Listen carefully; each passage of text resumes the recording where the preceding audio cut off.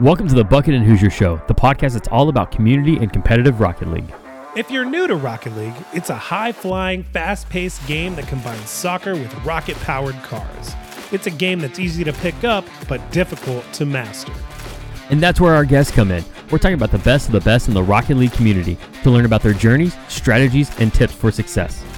Whether you're a seasoned pro or just starting out, we've got something for everyone. So sit back, relax, and join us as we explore the exciting world of competitive Rocket League. Join us live Monday evenings at twitch.tv/Bucket and Hoosier and follow us on Apple Podcasts, Spotify, and Google Podcasts to catch past episodes. Be sure to hit the follow and notification button so you know when new content has been posted.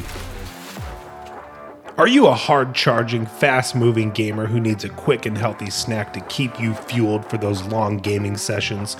Look no further than Savage Snacks. Our protein-packed Amaze Bites are just what you need to crush the day and stay at the top of your game. Made with high-quality ingredients and designed to give you a sustained energy, Savage Snacks are the perfect snack to keep you going through intense gaming sessions. And with just one bite, you'll be hooked. So head on over to savagesnacks.co/Bucket and Hoosier today to grab your own Savage Snack and get free shipping. Go be happy. Today, we have a very special guest with us, Wolfy2Hot, the CEO of Godspeed Esports, an up-and-coming organization based in the South American region. In this episode, we'll be discussing some of the biggest challenges facing esports organizations today, including the struggles with securing funding, managing player contracts, and navigating the ever-changing landscape of the industry. We'll also be diving into some of the exciting developments from Godspeed Esports, including their recent LAN event and what it means for the future of Rocket League. So buckle up and get ready for an insightful and informative discussion with one of the most respected names in the business. Let's get started.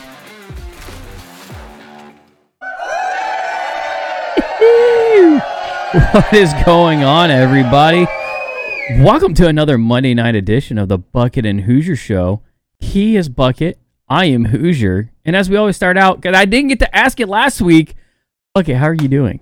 Oh man, he is Bucket. I wish everyone would say that to me. I'm good, man. Yeah, last week I was gone. I was out of town. I was in Montana. It's such a weird thing to go from Phoenix to Montana. Oh, I saw Montana that. back to Phoenix. It snowed most of the time while I was up there, and I brought a bunch of shorts and t-shirts because it was 60, 70 the first couple days.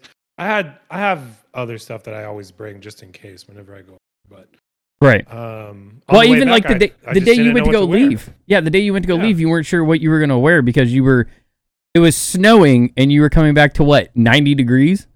Yeah, so either way, I mean, you lose. There's no win in that situation.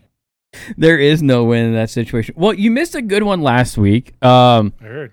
Yeah, I did kind of like an open forum of, hey, I'm just going to talk about stuff if you'd like to come join.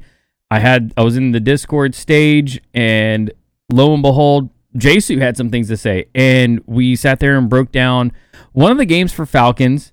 Actually, was trying to figure out what happened in like their last game where they kind of just fell apart, which we found a couple of, I guess, little mistakes there between the teams. But then we went to the last game. That game, we went to Carmine Corp and FaZe, the very last game of the entire Winter Major. I think we talked about that game in different situations for about 45 minutes. Like, it was a long time that we sat there and was breaking down what was Vatira doing and Exotic and just it almost so many different like last plays. And then of course, at the end we did also go figure out what happened to First Killer and how did everybody end up in the same corner. But you can tell they kind of just went for broke on that last play and wanted to try and send someone down the field, and that's why everybody was cleared out of the goal, which just didn't work out for them in that situation. But we'll also wrap up from last week. We talked about Daniel going to V1 and how we're actually Jason and I were torn on it. We both kind of have a feeling that could you be torn about? We feel like it may not go well. My prediction is that Com is going to be just a placeholder. He's a placeholder for spring. Think they're still looking to finish to round it off? I sadly think so. I think Com's in a very bad situation. He's damned if he does. He's damned if he doesn't. Like I don't think they're looking out for him right now. Yeah. So the thing about that is, it's like in any sport, like you just don't want to leave it in anybody else's hands, right? Like you go out there and do everything you possibly can, then you're irreplaceable. And if they still replace you, you got to spot somewhere, right? So you have to just go out and do everything you possibly can to make your argument and your case just concrete. I could not have said it better myself. That's spot on. But what kind of where I was going with it is that the you're such an ass. Story. Well, with everything that's going on with orgs right now in the state of money, and I kind of feel like after what we saw from Space Station last week, of there's content creators they didn't sign back. They sold off Daniel's contract, obviously, so they got money from that. I feel like FaZe could be in the same spot, and the rumors are that Daniel and Beast Mode want to play with First Killer, and that's going to be a big contract for them that they need to get off their hands, I would feel like. But who knows how many years he has left on the contract.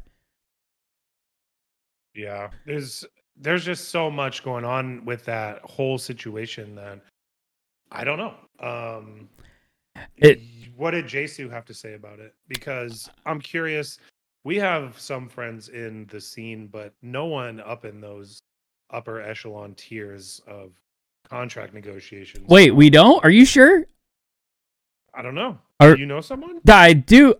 Ladies and gentlemen, I believe his name is Wolfy2Hot, and he's joining us here tonight. Wolfie, how you doing, buddy? Hey. Oh, I'm doing great, guys. Appreciate y'all for bringing me back here. It's going to be a fun one. Oh, we're excited to have you back. So we've talked with you before. You are the CEO and you run Godspeed Esports.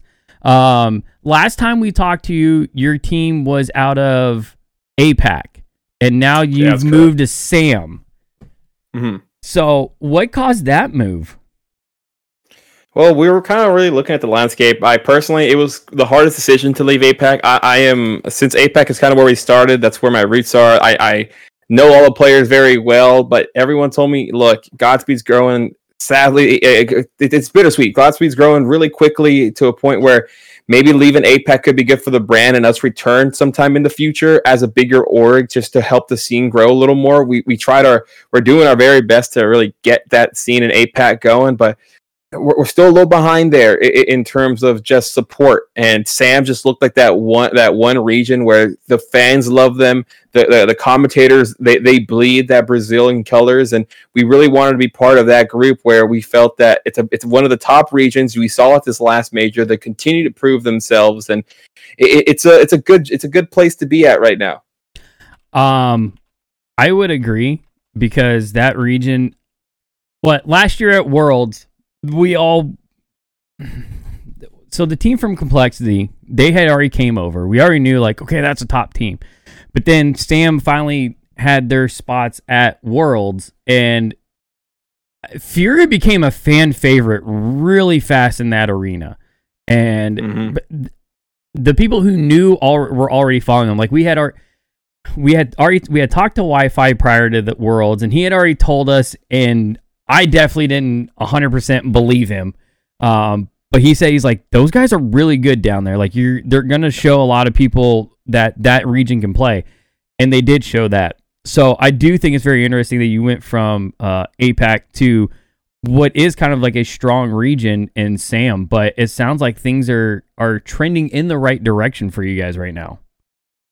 Yeah, I would say in Gossip specifically, we're doing our best to really continue pushing the needle on what an organization does. One of my favorite one, V1, they're an organization that really tries to put a staple into what the standard is in Rocket League. And, it's hard to continue that standard just in where we are right now in esports this year. It's a tough year for us all, but I feel that, like you said, we're on the right up, but we just need to keep that consistency. Yeah, go ahead, Trying to Bucket. compare yourself to V1. Woof. Here's the thing. V1 might not be a staple in all the esports community, but I think you hit the nail on the head there. They are trying to do things the right way, and they're really like at the head. Every time we have a conversation about esports and what personalities we like and the organizations and whoever we meet, they are always at the top of our list. We love a lot of the stuff they got going on, and trying to kind of mimic yourself after them or even go to as far as to surpass them. I think you're on the right track with your organization too. So hats off to you for recognizing how great that they're doing over there and trying to go for it. So what is it specifically about them, or that you think you guys are like, what's your trajectory now that you've kind of moved over? Well, I would say V1 right after this past Worlds, I got lucky enough to be at that V1 party, talk to some of the great content creators, talk with the CEO of V1. I talked with Mama Com. I talked with a lot of the personnel there, and they just have this hunger for Rocket League to grow it. They are putting on parties every morning at that taco place right across the street. They're having that walk. They had a plane like in the air, saving V1 never done. So I would say we're a little far away from that point. I would say maybe another 12 to 18 months. I would say, but it's kind of just the stepping stones and seeing how well they're doing with their content side, with the content creators they have signed there, and it really is. That's kind of the standard where I'm going at. I'm not going to say where V1's at. V1 just signed Daniel. I wish I had enough money to sign Daniel. Like, be honest with you, if I could sign Daniel, I think we'll be sitting pretty nicely here. But no, nonetheless, it's a V1. I think for all orgs right now, they're doing it right, and everyone in the scene has to look at them and try to replicate it if we want Rocket League to be one of those stapled esports. We're not tier 1 yet. We can't lie to ourselves, but with the support of the organizations, that's how we overcome that hurdle and get to that portion where we're one of the best esports in the world. Yeah, that's going to be a tough hill to climb, because you talk about V1 and like they're doing all this great stuff and everything, but I literally just now, right before you got into Discord, read an article that they're even talking about doing a merger. And I didn't, going through that article and Shift, I didn't even realize that NRG has already done a merger. Like NRG brought in another org into them, but it almost sounds like V1 wants to go join, take their stuff to another org and not absorb one themselves. So, I guess that leads into, we all know the state of the economy around the world right now. It's not good. It's a struggle, and esports definitely seems to be one of those things that is taking a big hit. Rizzo just did a big video on the state of esports organizations as a whole. What are you seeing from your, because you guys are a smaller org, right? So yeah, we are. I mean, how all the big orgs are talking like it's hurting them. What's going on with you guys right now? How are you guys doing? Yeah, right now my main focus is keeping costs at a low. Try to be as relevant as we can in the esport. Be smart about who we're picking up, who we're looking at. If we're maybe another region move, trying to just see where it's viable. But right now, it's just trying to stay afloat. You got to keep yourself relevant, but at the same time, you got to be able to make sure your bank account's doing well. And I do feel a lot of what's happening right now, the layoffs, with a lot of some great talent. The people that shouldn't be free agents are free agents right now. But I just think people are really trying to keep things smaller. A lot of upcoming orgs like ourselves, we don't have a lot of people on staff. It's myself, Neko, Odin, really trying to get this going. As well as Puma Strike, I can't forget about him, and as well as our content creators, Jay, Rainwater, Uncle Shay, and all them. But it really is keep it small. Don't try to make a big splash this year. That was kind of my mistake early on when we going into Sam. It was just that big move. It's costly. You gotta do so much in order to get that prep for that change there. And you really just have to find a way just to be smart about the decisions you're doing and not try to overstep where you're put into a bad hole. It's interesting because I think about is the state of esports in a recession, or is it just the organizations who are taking the biggest hit? Because post 2020, I mean, a lot of people were home. A lot of people looked to digital things in order to keep them entertained or whatever. And now some of that's kind of moving more towards getting outside and doing things that aren't necessarily digital. So is it esports as a whole, or is it organizations really taking the hit right now? What's your take from, especially from being on the lower end of the spectrum for probably market cap and all that kind of stuff? I want to say esports as a whole. I haven't really looked too much into what's going on in the other titles. Right now, I am gung ho on Rocket League, but I really feel it's everybody right now. I don't think it's really organizations. No one. When I'm talking with sponsors right now, they're reluctant to really try to do anything, put an event on, or just a regular sponsorship in terms of helping out the org. Of course, if you're a FaZe, if you're a Team Liquid, if you're Power. Things are a little easier for you since you've been in the market. You already have those connections in your back pocket in terms of your reoccurring sponsors that you can continue to rely on. But overall, it's just nobody's really trying to do anything right now. Just so how bad the economy is. I know I told you all before in the green room this year. It really is take a step back, try to survive the year. And then in 2024 or maybe the late 2023, things might pick up again. But it's just a whole different ball game from this year, last year. Yes, people are going outside, but I think esports is growing. Like ourselves, we have a lot of people who have never done esports, so they're starting to look at esports, especially for the collegiate and the high school level, to really start getting kids more involved. So I think esports is growing, but companies just don't want to shell out that money right now, just because they don't have it, because they're still trying to make themselves afloat. Yeah, I'm trying to remember. I think it was Rizzo talked about. There's a big name org that looked. It was rumored they're looking to possibly sell off their League of Legends slot to another org. I can't remember which org it is, but it was to NRG. I forgot what org, but yeah, NRG just bought that. So it's CLG. CLG? Yeah, that's who NRG picked up. Okay, yeah. They told me that one. That's a huge acquisition. They said it was $500,000 just to get themselves in the ring there. So that type of money, it doesn't come around too often, especially in esports. But that's a big title, and money talks. Well, money does talk, and you kind of touched on it, which was another thing I wanted to ask you about. So, like today in traditional sports. In the traditional sports world, in the NFL, Lamar Jackson this season has been holding out, saying he wants a full guaranteed contract and everything. And then we just seen today that Jalen Hurts comes out. He is a quarterback who's gotten to the Super Bowl, which Lamar Jackson has not. But his contract, is guaranteed in the first year, $130, and I think it bumps up to $170 in year two. There's a kicker in there. And the Ravens have, said their contract to Lamar was $220, which I think is like in reality like a $150 in year one. The kicker comes in year two, which would get him like $200 million.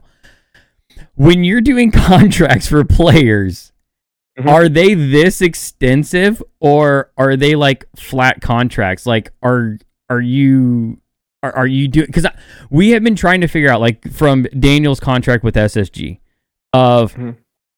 And even like say like a First Killer or a Beast Mode, these big players, how like are you doing multi-year, multi-season, or is it just like, hey, yeah, you're on the team for 6 months and then we'll reevaluate? Well, it really does depend on the clause. For some of these big teams, they do go by season. But there are always clause for dropping players and those of trying to get out of that. But in terms of the big contracts right now, it really does depend, because those salaries, but before you actually asked me to come on, I kind of Googled what the average salary in North America is right now, and it's about $57,000 for one of these top players on average. And that kind of just goes on what the percentage is, what these teams are asking for. So, we're smaller, so we're not dishing out. I wish I could put my players that. But it really is, okay, we'll give you this much for X amount of the prize pool winnings, and the prize pool winnings, of course, depending on what they're trying to get, is how we kind of supplement of trying to decrease that salary just a bit. in terms of trying to recoup some of that money off that we're already paying, because the players right now, they want that guaranteed. Unfortunately, our players didn't get into that top 8 where you're given a portion of that. We were on that top 12, so they wanted to have that security. So us as orgs, I want these players to play as much as they want. Our players, they currently hold the longest overtime in South America history with 10 minutes 41 seconds. Thankfully, I got to cast that. It was against Endgame. So that's kind of these players put their lives on the line. They B Mendes, for sure. I was talking with Psycho, our coach. He said B Mendes is out here playing 8 hours a day. He says, this is my full-time job, so I'm going to work a full-time shift. So it really is that back and forth of, all right, cool, I'm going to be giving you X amount for this off your player salary for a portion of what the prize pool is, depending on what the prize pool is. We always have to evaluate how big the prize pool is as well, compared to what their salaries are. And it kind of is, it's tough because players always want to get paid. Us as orgs, we want to make sure we get a good deal in the sense of things are good for both the organization as well as the players. But it really, in my experience, hasn't been too intensive where players are saying no. We always try to find where that middle ground is, and sometimes there is a back and forth, sometimes depending on the teams that you're talking to. But if you want that player, if you want that team, this might bite me. You'll probably in the future, because they'll probably clip this and say, but if you want that team, sometimes you got to put that out there and say, all right, we'll meet those demands. And you said Lamar Jackson right now. I don't know what the Ravens are doing. Yes, Deshaun Watson's contract kind of threw everything out the window, and Jalen Hurts is that 5-year contract he just got through. Okay. So that's a great point, because Rizzo has literally talked in that video that Rizzo put out last week. He mentions how because of the influx of money that was coming out last year in stimulus money that was just over the last 2 years, really, that in his mind, the way he has seen it, he says like the market is like inflated right now, and that there could be players. It's a Deshaun Watson situation in Rocket League. You got players that are like, well, okay, hang on, I'll back this up, because technically they're all under NDAs. They're not supposed to be talking about how much money they're making, but we know that information is getting out between the players. So that's got to be a real awkward spot for you, because be like, well, I could go make this guy's making this much, and it's like, where do you draw that line? Like, you're not only the owner of the org, but you're playing general manager as well. Yeah, that line's really hard, because I don't want to say names. When we were in APAC, a lot of teams were saying, well, this number one team is getting X amount of money. We feel we should get at least this much less than them. And you're like, well, shoot, that's tough, because APAC just got a big hit in their prize pool. APAC right now, the viewership's tough. So then you have to like think of all that into consideration. But it's tough to keep everybody happy and making sure it works out for both parties. Yeah, it's wild. Esports is, from what I know about it, a lot of traditional sports, they have varying levels of income, like a lot of different streams of income, right? Like they have merchandise, they have people come to their venues to pay the teams, they have sponsorships, they have all these things. And esports is mainly driven on advertisements. It's mainly driven on the relationships and sponsorships that you can get. And that's where people have been like kind of tightening their purse strings, right? Like a lot of those venture capitalists or other things are what's really making the orgs kind of suffer, because they're not seeing returns on that investment. I think personally, and maybe you can piggyback off this, but whatever sponsorships come in, they're expecting some sort of return on their investment. And if we're catering to younger players or audiences, a lot of those people aren't going out and spending dollars like a 30, 40, 50-year-old adult would when they go out to an NFL game, right? Or whatever. And that's where all that big money comes from. It comes from people spending money. And there's just not a lot of people. There's a lot of people tuning in more and more and more and more. But are they spending money on these products and enhancing the game? I think that might be kind of where the crossroads are. Do you have any take on that? No, exactly. I don't know if I said this last time I was here, but when as an esports org, it took me a while. It took a couple meetings with Neko Odin, our co-owner, to realize we're not an esports org. We're a media company. We're selling advertisements for the games. That's what we are. Like it's we sponsors are sponsoring orgs because they want their product in front of eyes. And it in esports right now, if you're not producing content, if you're not producing live events, if you're not producing online events, you're kind of just dead in the water. You have to find a way to bring eyeballs to you in order for them to feel that it's a return in the investment. Like you said, no one wants to give someone $100,000 a year to go pay for a team, and they don't see anything from it. Like what mobile's doing with Gen G is absolutely phenomenal. I don't know if their gas if their gas sales have gone up for a minute, but those guys are reportedly making like a grip load of money too. Yeah, from what has leaked out is that they're getting a grip ton, and I don't understand a grip ton. Look that one up. That's a real number, apparently. A shit ton. It's a good metric. They are. No, they really are. But they have that, right? So it's an interesting sponsorship. I think that's a good one to point at. I'm not sure either how that's working out. I don't know either. But that's just my understanding of the whole thing, and I think that Wolfie hit it too. Like you have to be out there, and you're doing that, right? Like you just did a LAN or something like that. Like what are you guys doing out there to keep your name going on? Because that's what it is. It seems like you want to get these people their return. Let's get our name out there, which gets their name out there, and this is what it is. Yeah, well, first LAN was this past Saturday. We had a great turnout. We had 8 teams participate. It was at Starbase Gaming in Edinburgh, Texas, and it's the first LAN we've ever hosted. And there were some hiccups, of course, with just production technical issues, but besides that, it really is. The players want LANs. To have $1,000 online tournament, nobody really is gonna. I've had pushback from people saying, "Yeah, the top bubble players aren't gonna play, or the top pro players aren't gonna play." But if it's $1,000 LAN, people are gonna come out. People want to be able to go to these live events. Like you said earlier, everyone before was in their house. Now everyone wants to go outside. Gamers still want a game, so they just want a game outside somewhere that's not in their comfortable setting.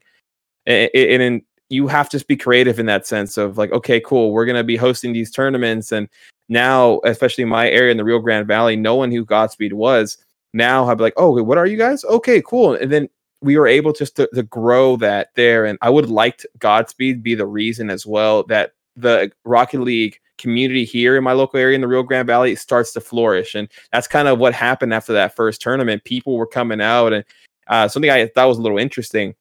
People were telling me that if it was a 3v3, we would have probably had 2 or 3 times more participants. And we had one participant saying, I had 2 friends that were willing to fly down from Dallas. Dallas is an 8-hour drive from me to come participate in $100 3v3. It would have been $100. That's how much people want this to go. So, it really is finding those little niches that you can really start getting the consumers and the fans' attention to say, hey, we're giving you guys more than just an online tournament. We're trying to also be a brand that you look at as a staple in Rocket League, not just someone that competes in the Pro Series. Yeah, that's nuts to think that someone was willing to fly down to play in that. Because my brain goes to like, I know Vegas is such a bad spot for it, but they have the esports arena. Like it's not a, I don't know. I guess I could say it is a good spot because you would think that you can entice parents to come. Like, yeah, let your kid go play in a tournament. You can go gamble on the casinos. Like, yeah, why not? Yeah, but go ahead. Oh no, and I was gonna say that HyperX Arena. I've been there. I had a chance to commentate in there. It's an absolute amazing venue.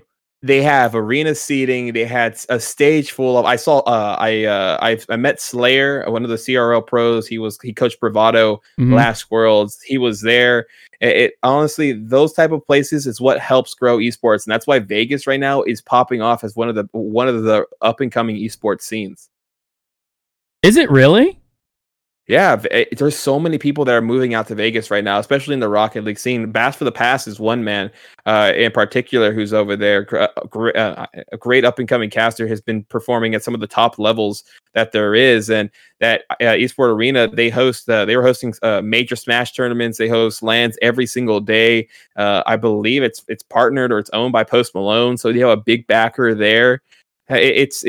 It's huge right now, and I feel that what's kind of where we have to go to is move everything from online into to offline, and I think that's what's going to help get to that next stage in esports, especially for Rocket League. So how do we get you in touch with like Tim the Tap Man so that Complexity and the Dallas Cowboys, they just open up a spot there in Texas to where people can come in and play?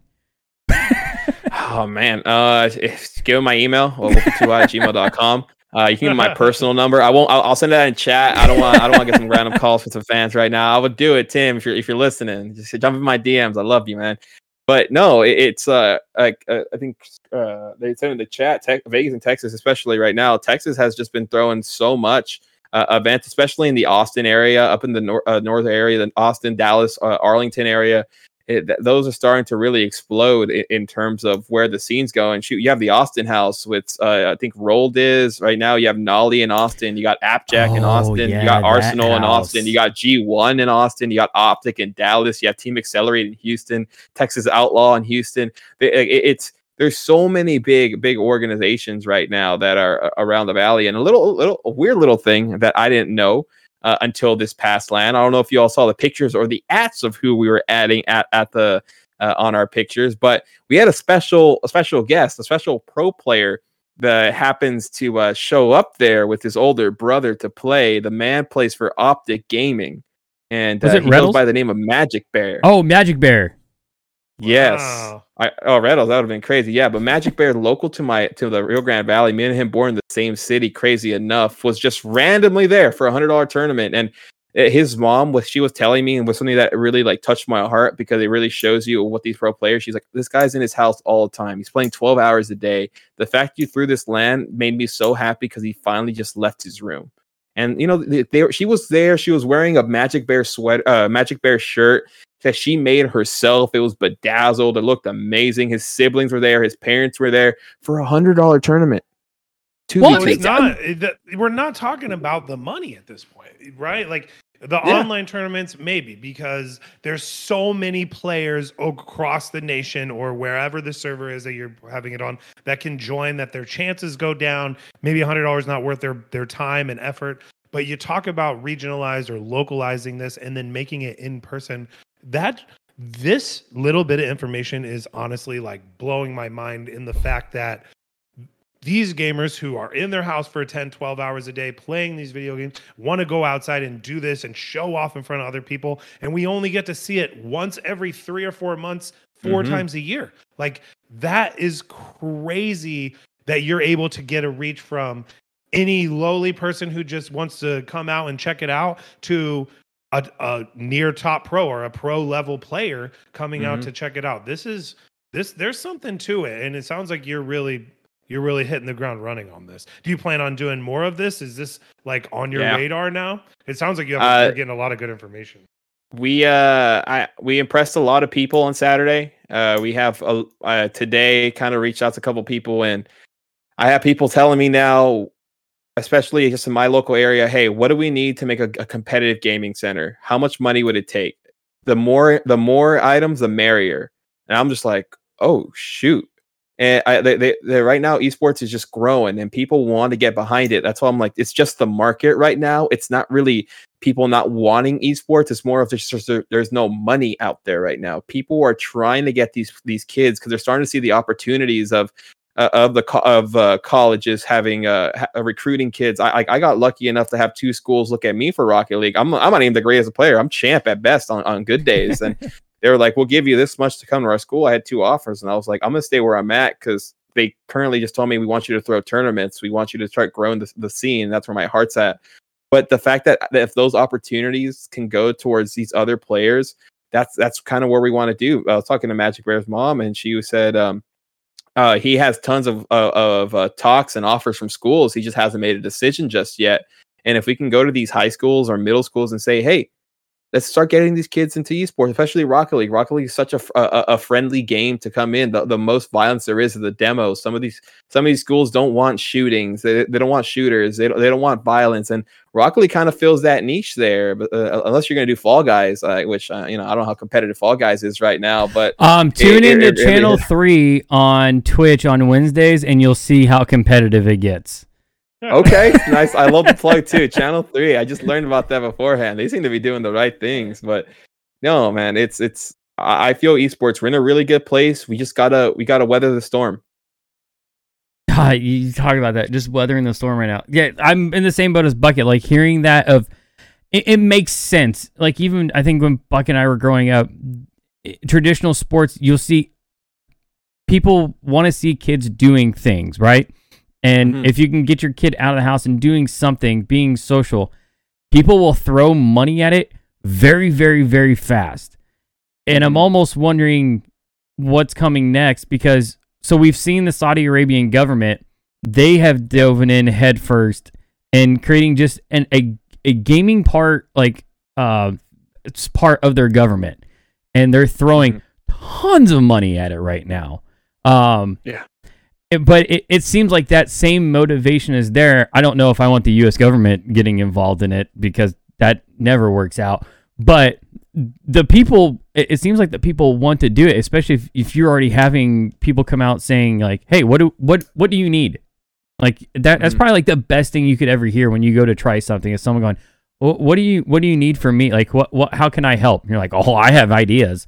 And usually when you go, "I have ideas," people go, "All right, let me hear them." No, we have a lot of ideas right now, and I'm blessed to say that because of how the tournament went, we're looking to really continue growing this. And $1,000 tournament online, I hardly can get pros at that. $1,000 LAN tournament, I feel people are going to start going to it. That's wild. I feel no. Like I was part of Melon Patch League, their first season, and. But I think we had $1,000 prize pool. Teams just didn't want to participate. They're like, it's not really worth my time. Some of the best teams, of course, we still got some amazing squads like Prestige and Untamed. We had a lot of good bubble teams, but some of these top teams, they want to go to that LAN setting. And I feel for the money to start coming back to esports, a lot of these bigger orgs will steal the idea. The more the merrier. We have to start throwing live events ourselves. Psyonix gave us a $15K budget. That's the most we can go towards. Yes, the Gamers 8, it's a special occasion, but they couldn't go more than 2, even though we were told it was going to be 3 times the prize pool. But that's another talk for another day. I think right now we have the next step is throwing more lands, and that could be from anybody. The online events are cool. The lands is where it's at, but it just costs so much money. You have to think of travel. You have to think of accommodations for talent. How are players going to get to and from venue? How the food budget's a little different at venue. You kind of have to help with the food for both talent and player base. How are you getting all the equipment needed? The renting the venue space. So money is right now the biggest issue, but I feel if people start going collectively, and hopefully the merging doesn't really happen, because I love seeing organizations being able to flourish. But I heard like V1 with Cloud9, I was like, okay, we'll call it Cloud 19, or we'll call it version. Oh man, that's how Cloud9 gets back in. I don't think Cloud9 will ever come back. Like, okay, I could see it with the merger. Like, if it stays in control of V1, then yeah, technically Cloud9 comes back to Rocket League. But Cloud9, them as a whole, they would never come back just because of everything that happened leading into Season X, where they didn't. You could tell they wanted everything that I've read. It seems that they wanted the franchise. They said you need to franchise it, and Rocket League Psyonix said no, we're not franchising. They went, okay, we're out. And I almost wonder at this point, is there a chance that there's Psyonix is messing up by not getting out of the way? Oh, that's a tough one, because franchising, like early on when I first started the org, I thought franchising was the way to go, just because I wanted to assure that we were constantly there. But you miss out on a lot of storylines. You really have to start. You really have to just say things are going to be a little more consistent in terms of the players you see. There are no more real upset stories. You really have to really get to that point of, no, this team came from quals. They got into the invitationals. Now they're in the main events. you kind of lose that a little bit. So the players kind of feel a little discouraged in terms of what's the point of trying if I know that I can't make it unless I'm picked up by one of these big orgs. And it's kind of bittersweet because I feel that could be a reoccurring a source of income for Rocket League or Psyonix, that is, if we had to go and shell out a certain amount of money for us to stay in the league. But at the same time, I think some of us top orgs, you're gonna find a way to get one of the top teams one way or another, franchise or no franchise. Well, I think you almost have to start looking at it because, like you talked about, and I know Bucket's a huge fan of the storyline. Like we've talked about how we've gone back and forth on franchise versus open circuit, but name a team in the last year that went through open quals and made it as far as they did. But the team is now moist. That's like, it's not happening in NA. That's for damn sure. There's no. I love all the bubble players to death. I think there's so many good actual players, but that's such a playing that open circuit and doing that. Just how much of a grind that is. That's so like you. I would be shocked if we saw within the next 3 years of a team in NA make it through open quals and get all the way and punch their ticket and stay in top 16. The only team I remember, I think Team DVS did it. Team Ignited, I believe their name, but they were on, they were 16-15. I think they lost every once in a while in terms of if they got into that main event. So it doesn't happen very often. It's going to be one of those lower teams, unfortunately. But it's really tough. It's really tough unless Psyonix is going to start doing something like RRS where they're taking care of the bubble scene again. Then I could see it as something viable, but there just has to be more avenues for players right now. CRL.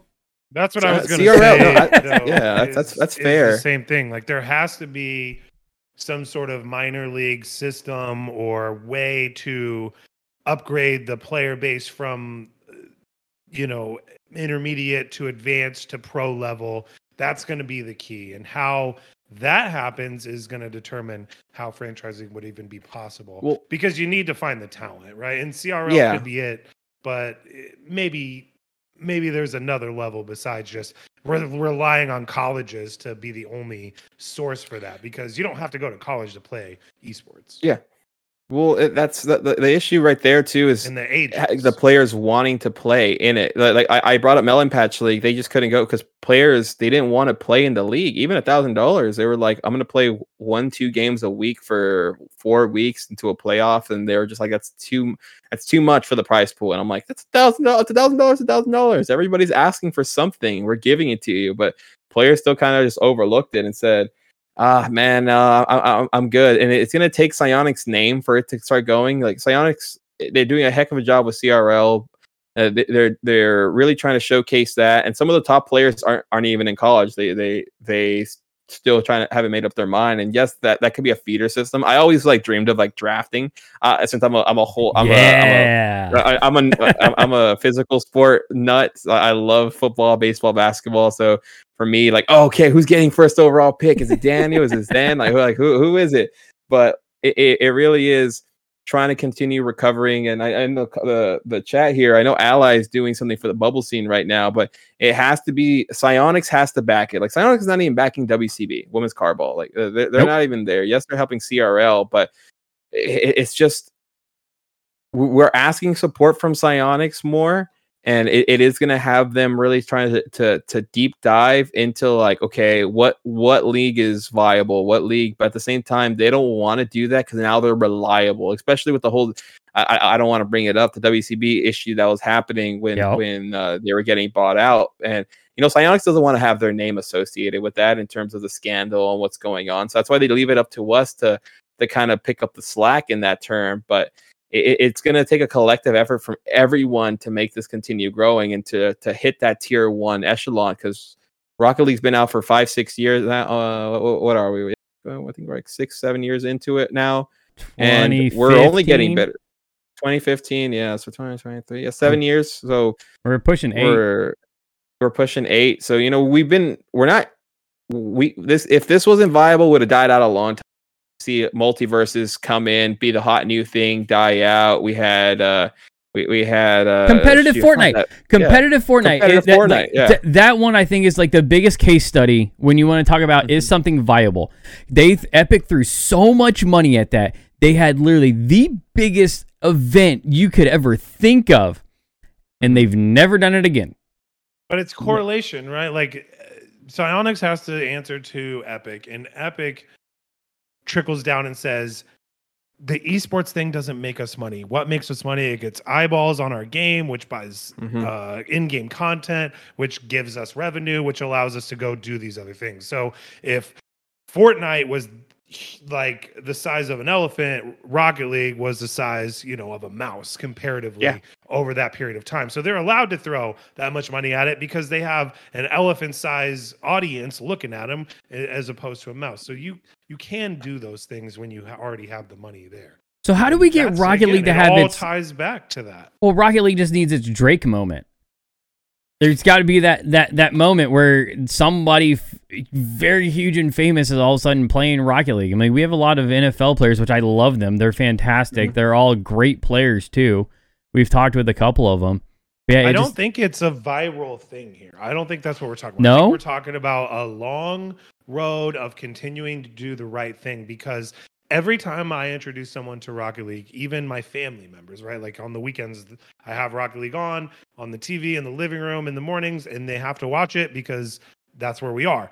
And they start to get to know it, and they start to get to care about what's going on. They start to comment on it and things because it's an easily digestible esport. You can tell what's going on just by watching it. You don't have to know spells, and you don't have to know all these other crazy things. It just makes sense. So keep putting it in front of people, keep getting LANs out there, keep getting tournaments out there, keep getting more eyeballs on it, and it's just going to keep on growing. That's the way I see it.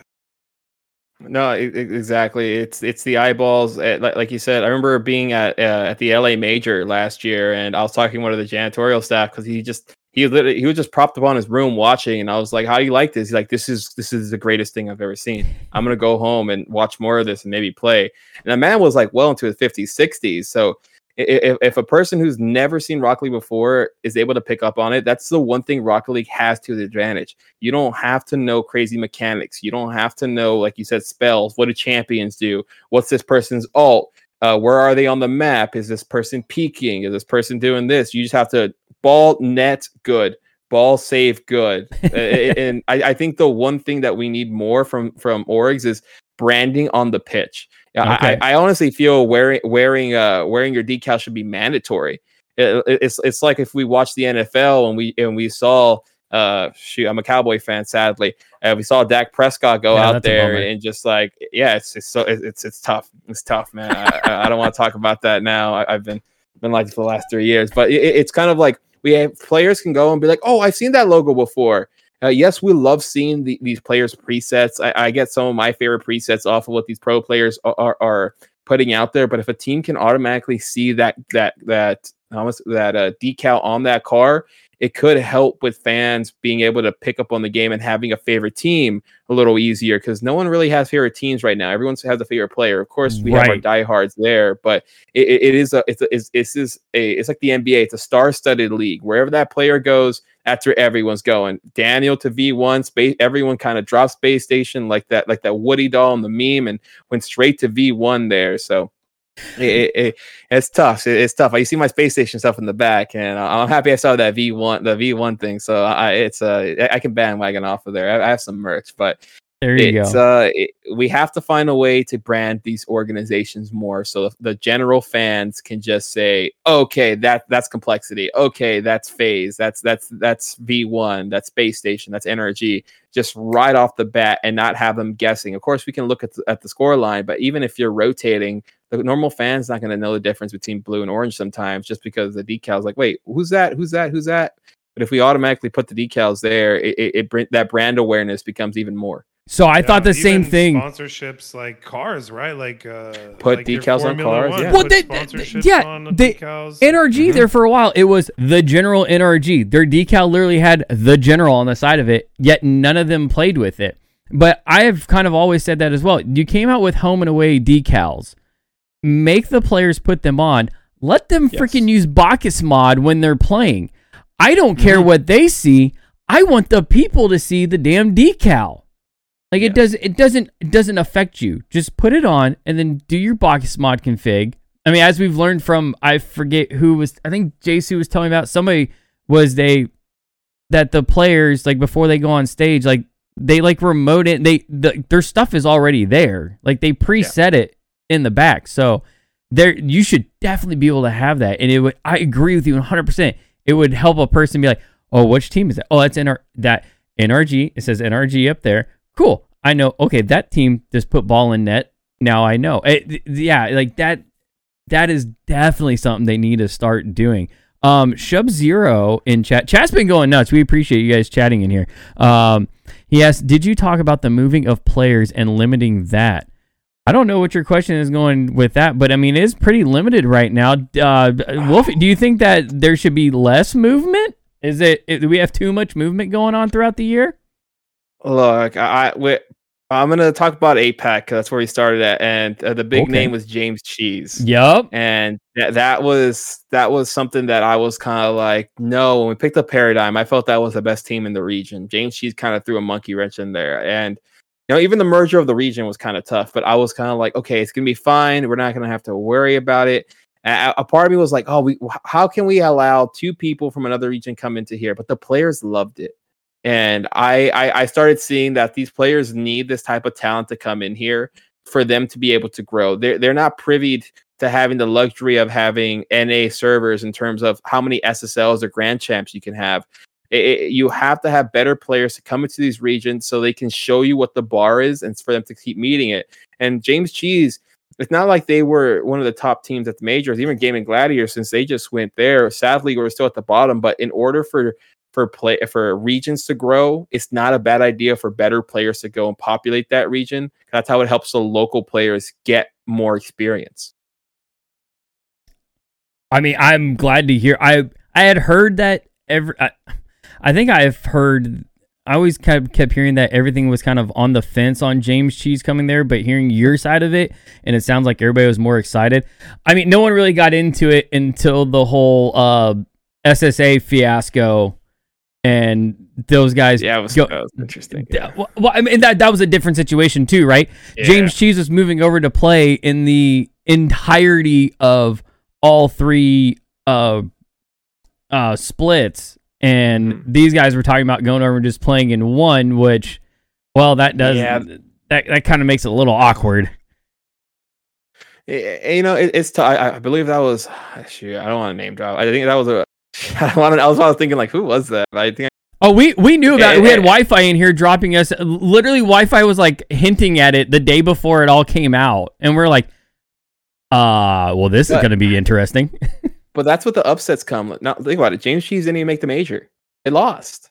They were everyone. I'll bring out Trill, our old coach. He said, not until spring split is where James Cheese is going to get dethroned. And it happened in winter. So it happened one split before he thought. So it comes to that. These players, they couldn't hold a torch. I'm sorry. I saw the games. We look lost out there with James Cheese first. I remember I was commentating a game. Realize was on our backboard, and he waited for a long pass by Virtuoso and just threw it down in our net. It was the most disrespectful, magnificent goal I've ever seen in my life. And it was just to wonder, like, okay, we're not there yet. But seeing how these players have been able to step up to the gauntlet, and with James Cheese actually going out there and scrimming the players, it's been night and day, to a point where now the players can say, oh, who's going to win this? Who's going to do this? Because it was the same thing the season before with Gaming Gladiator. Everyone was like, we can't beat Gaming. They're the best team. No one's going to be able to beat them. That was what the cold hard consensus was. When James Cheese came, it was that same thing. But again, teams that are the best will lose if the players have that will and continue to work hard. It might take them some time, but overall, it's only for the benefit of the region and the players competing in it. Makes sense. Bucket? Yeah, no, that's exactly right. And did you touch on here what Shop Zero saying that the teams that are represented in Worlds aren't necessarily the same at the start of the season? So is it a real representation of who the world champs are? Meaning You could take that a couple different ways, but it's the players making the orgs rather than the orgs making the players, and sometimes 100%. Sometimes that gets kind of convoluted, and it's pretty wild to think about that one player or two players can move around, and then all of a sudden this one team is now a super team. Well, remember, for a team to have their liquid points for them to continue the Worlds, they can only be one person changing. They have to have 2/3 of the original roster for them to keep it. So yes, you have sometimes teams kind of switch up, but if I think it was Him Police, they got rid of 2 players out in OCE. They switched up. I think they had Hunter leave to Power, and they had one other player leave. And their Liquipedia points had to reset. So players understand the consequences if they want to try a whole different type of roster. But it really is one of those things where you kind of just have to say, yes, some of these teams change as the years goes on, as the split goes on, but that's only to bolster the team. And yes, sometimes fresh, like new faces kind of change things up. But at the end of the day, you kind of just have to say, it's like a regular season trade in any other sport. Yeah, this team may have been the bottom of the barrel. They brought in a team, and all of a sudden they're a Super Bowl, World Series, or NBA Finals contender out of nowhere.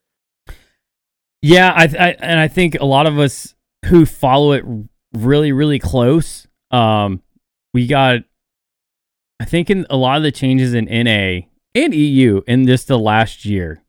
I think there were a lot more changes than there will be, I think, in the next year or two. NA was nuts there for a little while. I think because everybody was still trying to figure out who is really, where is the status of players right now, who's really playing great with who. But it seems to be slowing down right now, because even going into spring, there's been one major move in NA. And if you go look at the rumor list there on Liquipedia, it's all EU. There's no NA movement right now. I guess so. Kind of a two-parter. How do you get it the state of Rocket League of RLCS to where is it ever going to become where a manager is really controlling the rosters, or are the players almost always going to be in control of that? And actually, go with that first. I got to try to frame the other one. Players have full control. The manager is there to set up their screens, make sure they're practicing on a consistent schedule, making sure the opportunities for them to grow are there. But the players know better than anyone else on who they like to play with. And I've told, we've had, I think, a roster move every single split on changing at least one of our players. And I always tell the players, hey, if this is who you feel most comfortable going into battle with on that pitch every RLCS weekend, then that's who you're going to have there. As much as there was a point where I was like, oh, let's go and get this player, let's add this player, and let's add this player. And the players were like, no, we want this one. And that's how, Hirio, for instance, got on our team. There were we had talks of suggestions who I thought would have been someone who we should go target, but the player said no. He brings that different element to the team. It's not always we've seen this online. It's not always about getting the best player. It's finding the best fit for that team. That makes sense. I think the second part of my question was, I just remembered it. Do you think you're ever going to be able to pull, is there ever going to be a top NA player that can be pulled down to, say, SSA? Or down to Sam? Yeah, Sam seems more realistic, just because players like to play against good players. No, as much as Z players want to go and automatically have that spot, I think SSA is not going to have that until they're represented more, at least at the majors. I don't think a top player is going to want to have that miss out where they can only make Worlds. So they would want that opportunity to hopefully make these LAN events throughout the year. But I think SSA has a tough one. But shoot, we had Flitz, who was supposedly rumored to go to APAC, and he was at Gamers A, played for all mid.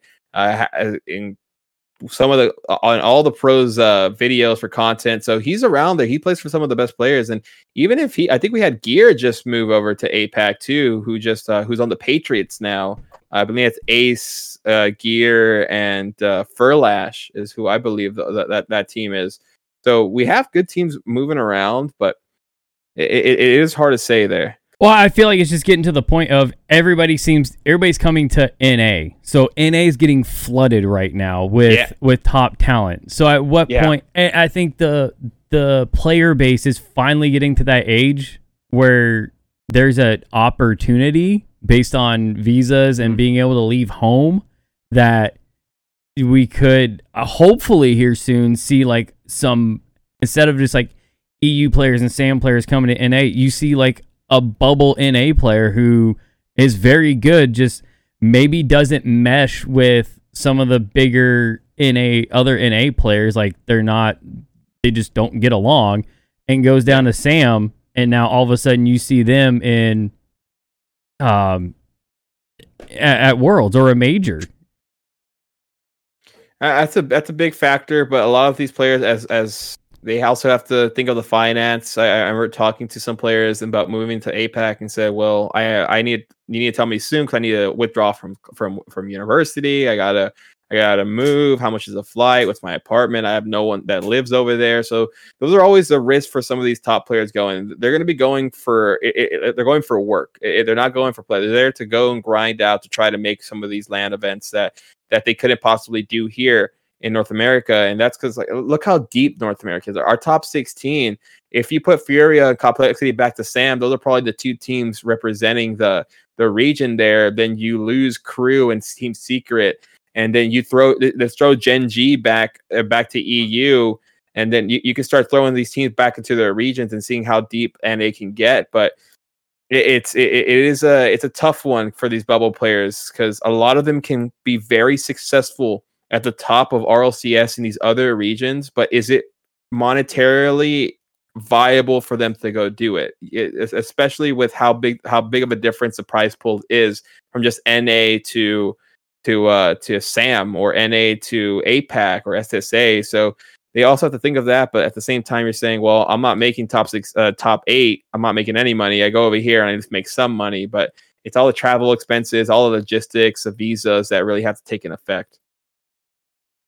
I don't even want to talk about visas. That's a lot of things to take into consideration. And not only that, but you're talking second languages, you're talking cultural barriers, you're talking actually pick it up and moving somewhere where North America or English-speaking countries sometimes might be the easiest because a lot of people do learn English as a second language, where you would really have to kind of go figure that out. But there's so many factors. And then Shop Zero, again, reading my mind here, I'm thinking, well, how do we increase the number of teams that are viable? Do you go from a top 16 to a top 32 across the world, and then you start splitting into regions in some of the bigger already regions, like divisions, so an East and a West, a North and a South in Europe and NA, and then you have even more teams available to come play? Is that something that would increase the competitiveness of it, or do you see like now we're just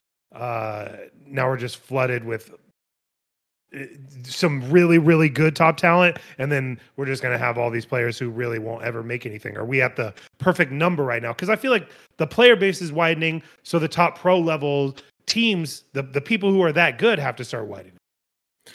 Well, the only thing about splitting the region is that it's like in any sport, NBA specifically, the East or the West conference, you kind of at that point where you're saying one conference is stronger than the other, so then you start devaluing one conference over the other because like, oh look, NRG, G2, you have Gen G, they're all over here on, let's say, on the East Coast conference, and the West Coast conference you have probably like the lower 16 teams. I don't know. So that could be an issue where teams feel like, oh, you're not playing in East Conference, so you're not really as good as those guys over there. Okay, then come over here and play me over here. Well, then we're also exactly. doing But that. then We're also teams doing that going in the regions too, like NA versus SSA versus SAM. So yeah, I get that. And you break it down further. I think that's a really good point. Sorry to interrupt you, but I agree with you. No, and I think Reed in the chat, it's kind of is like CRL. CRL already does that to a point where they're splitting up the East and West conferences from the colleges. So it's possible for sure. But I feel at the pro level, you got to play the best in the entire country. You really have to say you're the best in North America, because then you have to say, okay, are you going to give 2 spots to each side so the 4 NA spots stay secure? Are you going to have a play-in tournament the way APAC did when they were APAC South and APAC North, where the top 2 teams from each region have to go in and see which one made it to the major or to World? So that's something that you really have to consider as there as well. Yeah, it's just there's no right answer. I think the thing that's a kicker for me is that we didn't see so many teams that we wanted to see in the last LAN, right? Like, there's a lot of talent out there, and maybe we're just missing the mark because some of that talent can't make it because there's a finite number of spots, and maybe that spot needs to increase in some way. That's all I was thinking. No, for sure. Like, Sam was one of the regions that we're all petitioning for at least one more spot. They're doing so well. Let's get a third team in there. So it's really hard to make these decisions, especially when you're thinking about like increasing the amount of teams that go, or maybe decreasing depending on what the region is. So I feel there's a lot of catching up to do for these other regions before we can start talking about stuff like that, just because how dominant right now EU and NA. I think every single major has been an EU NA. I think except for when Falcons, I think got second, or I don't know if they won it. I can't remember that one. But yeah, right now EU NA still the 2 pillars, and it isn't until I believe Sam's going to be the next team to possibly make that jump into that top 2. But you look around the regions and you kind of have to just see who right now is a contender and who's a pretender. Love that take. That's actually a very good statement right there at the end. That was a good little spin on that. But yeah, even like crew. You talk about Sam. Sam is consistently getting to like these further in the brackets than Mina is. Like there's something to be said about that. So I could see them, but who do they take a spot away from? Because they're not expanding it. I would say expanding has to be the next thing. I feel that we start giving a couple more spots open there, and the lands get bigger, but you bring more players out there. Yes, you kind of, I say at least for majors. I think for World, kind of keep the same, but at least for majors, you give more chances for players to have that opportunity, because the amount of points you can get from a major can absolutely change the dynamic when you come right back to your own region to a point where you're so ahead in Liquipedia points or in RLCS points that there's no way that you can make it there. But if you find a way to, okay, one more spot open, allow that team, and it allows for a lot more storylines, a lot more upsets, and maybe some more motivation for players to really keep grinding out and trying to get to that top echelon. Yeah. See, like my brain starts going to like NA. You split it into 2 and you hold like a mini major between the 2 regions to see who gets their spot. And then like you're doing that at the same time. You're creating more lands, more big events for people to see. Yeah. That's what people want to go do. Reed saying, don't bring up LP points into this, Wolfie. We are different. What's he mean by that? I have no idea, honestly, Reed. You're going to have in the DM or in the chat what you mean by, I would have sworn the points are the same, but I don't know. Reed right here is one of the top Wikipedia editors, so top in North America as well, so he knows all the information when it comes to LP. So yeah, if he's saying they're different, apologize, Reed. You went all caps on me too, so I was yelling. That struck a little nerve. Yeah, probably gonna call me on my cell phone later and be like, you're an idiot. What are you talking about? Oh, man. All right. So as we move into looking forward to spring, I mean, we still got a little bit of time before it even... Oh, my gosh. So much time. It's killing me. There's such a big gap between all of it. Who kicks off first? North America or Europe? Or what's going on to Sam? So, like, what's your guys' aim for Sam this spring? So right now we're still looking at a team. We just released our team of Psycho, Yand, and B Mendez, but that's kind of all of us right now. I know Final Form, they just dropped. Parabellum just dropped. So a lot of us right now are taking a step back just because sponsors aren't there right now, man. This is really hard when it comes to letting go of teams, especially the team that we just let go. They were they were there on every single game. They could have been one of the top 2 teams, in my opinion. We lost it by just absolute 1 goal, by hairs, by opportunities that should have went in. And it really is tough right now. But I would say look at Godspeed in the next couple weeks, or maybe the next month, to make a different move, a big splash to really try to get there. I have an idea in my head that I think hasn't happened yet for any org in Rocket League, and it might take me a little while to get it. But there is something that I see on the horizon that I will like us to be the first to ever do. Well, that's a cliffhanger. yeah. Talking a couple of splits, because I'm hoping it comes true. But that'll be a cool one. I think no one's really. Maybe people have thought about it. Maybe people haven't. But I think in a little bit we should have the first to do something as well. So you like after Worlds or sometime in spring? I would say not spring. It will take us a little while to do it, just because of the check marks we have to fill. So I would say in the next year we should be hit or be very close to that goal of where we want to be at. But it's going to take a lot to do it, and it's going to take a big mountain to climb, especially when it comes to the regions that we're looking at. Okay. Nice. So I guess another thing to kind of touch on is, as we get past Worlds, and we kind of like what we're in right now, we're in a lull when it comes to Rocket League. The obviously part of growing everything is keeping it in a topic of conversation for people. Whereas like in traditional sports, right now we're all talking contracts and the draft for the NFL and who's going where and what's the money going to take. Do you think it ever gets to a point where, I know legalities with players under the age of 18, but do you think it could ever get to a point where we can start talking about some of this stuff, or org's going to keep that on lockdown to where that information's not getting out? NDAs are very, very strong. They do a lot, and I say players for sure talk how much they're getting paid and what the market looks like, but I don't see contracts coming out at all. Everyone wants to keep that to themselves because they never know on who next are going to sign, and that next person could ask for more or less. So by keeping on the down low, you can kind of have that level of secrecy in terms of no one knows how much we've paid, so no one's going to ask for that number, or they might ask for more. Okay, all right. Leveling out here, we know that all these players are signing agents now. All those agents are talking. There's no way they're sitting in a room somewhere or in a Discord that is locked down where this information is being shared. So I'm almost to the point of, well, what's it hurt? Because we're already seeing it happening. I mean, it leaks out all the time, and like, oh, this guy's getting that much. Anybody that's gone on Rizzo's podcast and Rizzo has said it himself. The players say it, so you're not hiding. Nothing's being hidden. No, it's not hidden, but it's just not out there. We need our own version of Ian Rapp to come in here and really come and give us the inside scoops from a lot of these teams. Hi, I'm that person. Just send me DMs.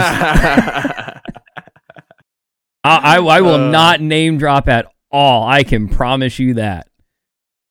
But then that also goes, when you say a certain team, there's only 3 or 4 of them. And now it goes like, okay, who on the team who did it? But it could have been someone random. It could have been a manager. So I say there's so little voices in the Rocket League scene that know about the ins and outs that it's going to be tough to have that level of secrecy in terms of who told you and who didn't.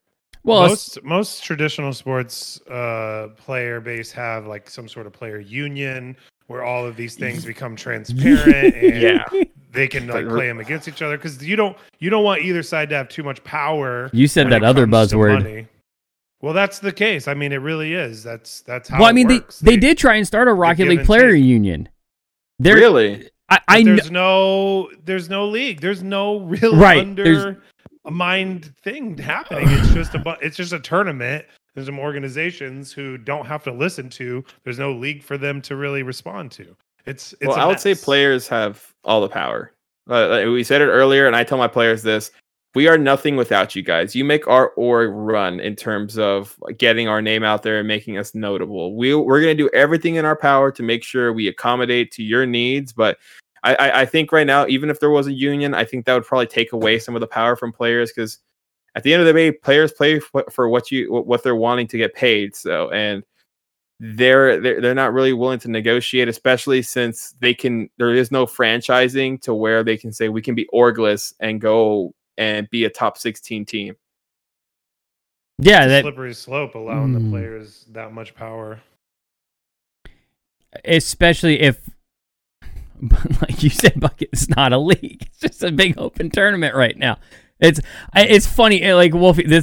I think what's funny to Bucket and I is that this literally has become like our mantra for like the last year that we always end up coming back to is, at what point does it actually become a league? I think franchising. I think that's where things get a little more power for the organization. My brain, like the spark of an idea right now, if I was Psyonix, I would be going to the NFL and figuring out, hey, how can we branch off Rocket League teams off your NFL franchises right now? Well, the Minnesota Vikings, they're partnered with V1. I think the Cowboys are partnered with Complexity. Well, Jerry Jones owns part of Complexity. Okay, yeah, there you go. He owns part of Complexity. So, I think it's going to take some of these billionaires to come in here and start to standardize things. But until it gets to a point where there's a lot more money involved and a lot more eyeballs involved, is when they're going to start really buckling down. But we're kind of in the wild, wild west right now until that happens. Oh, man, that's wild to think about. My fear right now for Rocket League is with seeing everything. So we've seen many orgs do different things, like Bucket talked about in the a little bit ago about different revenue streams. Is the as much as I don't root for FaZe, just because I've never rooted for FaZe, I've always root for other teams. But FaZe right now, like we saw them, they were the one company that went and they tried to go the stock market route, whereas like 100 Thieves, came out with their drink, and other orgs are doing different things. And it's almost like FaZe is in a, I think I saw FaZe Banks tweet out the other day, like there's rumors of now corporate is getting involved with it. Like there's been people that are now almost in control of that. And at what point do we all of a sudden see FaZe dissolve? And it's an org that was a staple that's had big names signed to it that is no longer here now. Dude, if FaZe goes under, yes, they've made some questionable moves. They brought in a lot of people, a lot of high level names to help promote their brand. But I feel right now with esports, it's going to be to the point where they're going to have to. The layoffs are important for orgs to stay afloat, because you need a big team, of course, to be able to come in here and make things run. But sometimes things are becoming a little too overinflated, where there are too many talented people in, I guess, the same building, where at the end of the day, it's going to be the survival of the fittest, who brings the most value there. But man, if an org like FaZe goes down, I think we all should be worried, because that shouldn't be happening. Yeah, I would agree. That would be a scary moment. I mean, it's already kind of scary right now hearing that V1, that they have the backing from, and they're already talking about doing a merger. Yeah, like it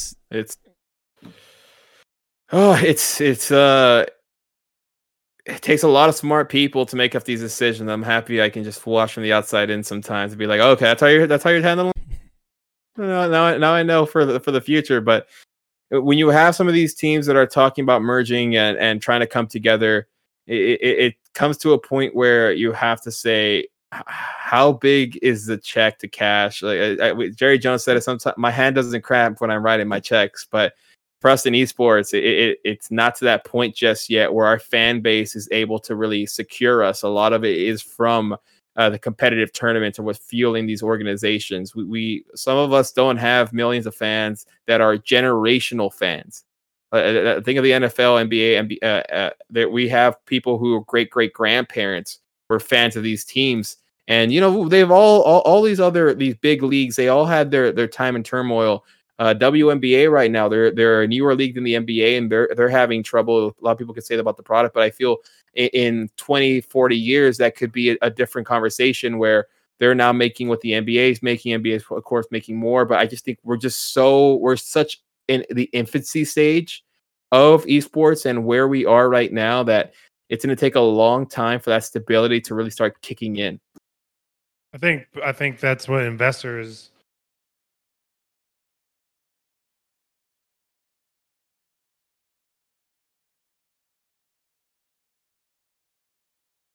back or get all the viewers that they need or whatever. The sponsorships are what is going to drive the organizations, which is what's going to drive the esport. But I think Rocket League is still on a good trajectory. When we have people out there like you, people out there like at the top, like V1, and everywhere in between who are doing the right things to get more eyeballs on, who see the benefit in the draw, who are out there in the trenches getting things done. I think that's going to be what it takes to put Rocket League over the hump. And there's plenty of, if you type in Rocket League podcast right now, there's a lot of them out there. Some of them have kind of slowly died. Some of them are popping up. There's content being created outside of orgs that needs to pick up more steam. And that's what's going to keep driving these things. So do you guys also foresee like your organization kind of just weathering this storm and then trying to pick up more content creators? Or what's the like next step once you're like, okay, we've got a team, we're in competition, how do we grow from here? Do you have that like long-term plan? Yeah, so for us, we've been talking behind the scenes a lot. We feel the next 8 months is going to be a big content push for us. It has to be. We've been neglecting that portion. We've been a competitive scene already for over a year now. We did a heck of a job in APAC. We're doing a heck of a job in SAM right now. But content drives an organization, and I feel that kind of it's like what Pulse does right now. They may be out of the competitive scene, but it's Pulse Clan. It's Pulse has so many great content creators on their docket that a lot of their revenue is coming from those videos those players are making and those content creators are making. So I'd say content right now is kind of where a lot of us have to really keep our eyes in, and that as much as you want to pick up great content creators, sometimes you got to do what you can from what you have. And I do feel like a lot of the layoff for content creators right now is just because these orgs probably want a fresh face. They want someone new coming in, and they've been about words. They've had content creators for such a long time signed under their contract that maybe they just want some fresh blood in the building. Makes sense. I agree. I think content creation is where it's going to be drawing from here in the near future. Like you said, it's weathering the storm this year. But Wolfie, we can't thank you enough for coming on here and chatting with us. It was top notch. Where can everybody find you? What are your socials? Well, ladies and gentlemen, you can find me at Wolfy2Hot _on Twitter. That's WHOLFY 2HOT _.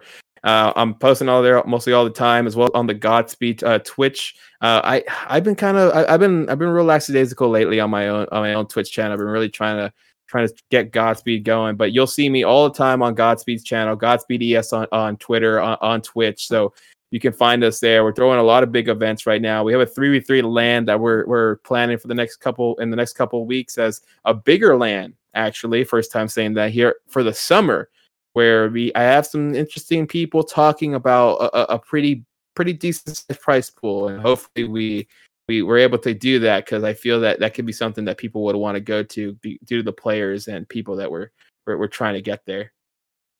That's awesome. I'm really glad to hear you guys are putting LANs together and that they're panning out right now. And the fact that your team is now in SAM and not APAC, I might have to take you back up on an offer that you threw out to me last year. I will have to look at my schedule and see what I can work out, and maybe get back into a little casting. Okay, I give a quick little shout out. Oh no, we will always have you on for casting. I just saw something pop up right now that kind of made me like go, wait, what's going on here? But no, it's absolutely insane right now. I would love to have you on there. I would love to work with you, even if it's not for the big events, even if it's something small. No matter what it is, I want to work with you. I've been wanting to work with you for a minute now, and I feel that for both of you, if you guys want to do anything, we can always start getting going there. Oh, 100%. Bucket's the one I have to bring with me. He keeps me level-headed. Yeah, well, I make you look good. That too, and sound good. But Wolfie, we appreciate it, buddy, and we will definitely catch you next time. Oh, no problem. But I think I just saw Papa Rizzo just follow me. Papa Rizzo, you follow me? Oh yeah, Papa Rizzo. He's always in here. That's crazy. Papa Rizzo, if you follow me, thank you so much, sir. Jesus. I'm talked to him. Oh no, I haven't talked to Papa Rizzo. I haven't not yet. Dang it. We have to get a conversation. I think I saw you at Worlds, not too sure, but I gotta get that shout out. That man's anybody a you want to know. Actually, you did. You did. When I ran out and met you at Worlds, right? He was coming out, and yeah, I think that's where you had saw him at. Yeah, we were on that little circle talking. Small world, but no, appreciate both of you guys for bringing me on, guys. Anytime you want me, I am here. It was not expecting my Monday night to be like this, but I wouldn't want to be anywhere else in the world right now. Oh, we appreciate it.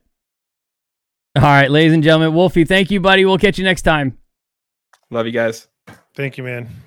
Bucket. Well, that's bucket, the thing. Bucket. That's the thing, Papa Rizzo. It's okay now to be late to these things. Yeah, why is that? Digest our information so easily now. we have these videos live where you get to interact with us and ask the questions, and then we throw the thing on YouTube so you can go over there and check it out. But in order to get it in your car, on the move, during your first walk of the day, or when you're just walking over to the bar late at night, throw in your headphones, put it on your phone, go to Spotify, look up Bucket and Hoosier, and there we are. You'll find us tomorrow for this episode. BucketandHoosier.com has all the information you need to find all the episodes we've had so far. Go on to the audio-only forecast or format, rather. So go check it out. And as we wrap it up, who is that fantastic company that we've started working with? They do those sweet snacks. Oh yeah, if you don't know, it's coming in big, it's coming in hot. It's savagesnacks.co/Bucket and Hoosier. You'll get free shipping. But they're little amaze bites, little energy, healthy. Sit there, get yourself fueled up for your long gaming sessions. Savage Snacks, they're super awesome. They're super good. The people that run that thing are just super cool people. But check them out. Check out Channel 3. They're our other favorite partners that we work with. They're always hyping us up. They're always bringing us people. They're always bringing us information.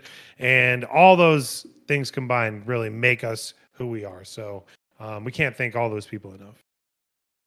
And as you're saying that, I'm typing in the link wrong. So no one click that first one. Yeah, I don't know what that's going to get you. Sagavaje. Savgavi. There we go. That's the one. Just click the link, make it look like we know what we're talking about. Exactly. We appreciate it. But yeah, what a great conversation again. So much insight. And then I think there was a lot of information in there to unpack and go through. So if you want to be part of that conversation again, go check out that audio format tomorrow anywhere, and then message us in our Discord, and we'll continue the conversation anywhere you want. Or tweet at us. He is at Sire Bucket on Twitter, and I am Mr. Hoosier with an underscore at the end of it. So, as always, we appreciate you guys hanging out, stopping by, listening to what we have to say. Be sure to follow on the podcast apps as well, and we will catch you all next time. All right? Have a good one, everybody. I've said this before, and I'm going to say it. Channel 3 is the future. There's no platform like it. It's a place where you can post about video games, and everybody cares about it. They are just as excited to see your post about video games as you are to post it. Finally, someone gets it. Listen, if you're an up-and-coming content creator, you're just not going to find a more creator-friendly platform than Channel 3. What? You're just not. You can review new games, old games, systems. You can make lists of your favorite games, least favorite games, backlog. Boom. They finally get the W. Everything is gamified. How much XP do I get for There's daily quests, weekly challenges, daily minigames. There's tournaments, events. I can honestly say that it makes gaming more exciting than it's ever been. More Twitch! Ever.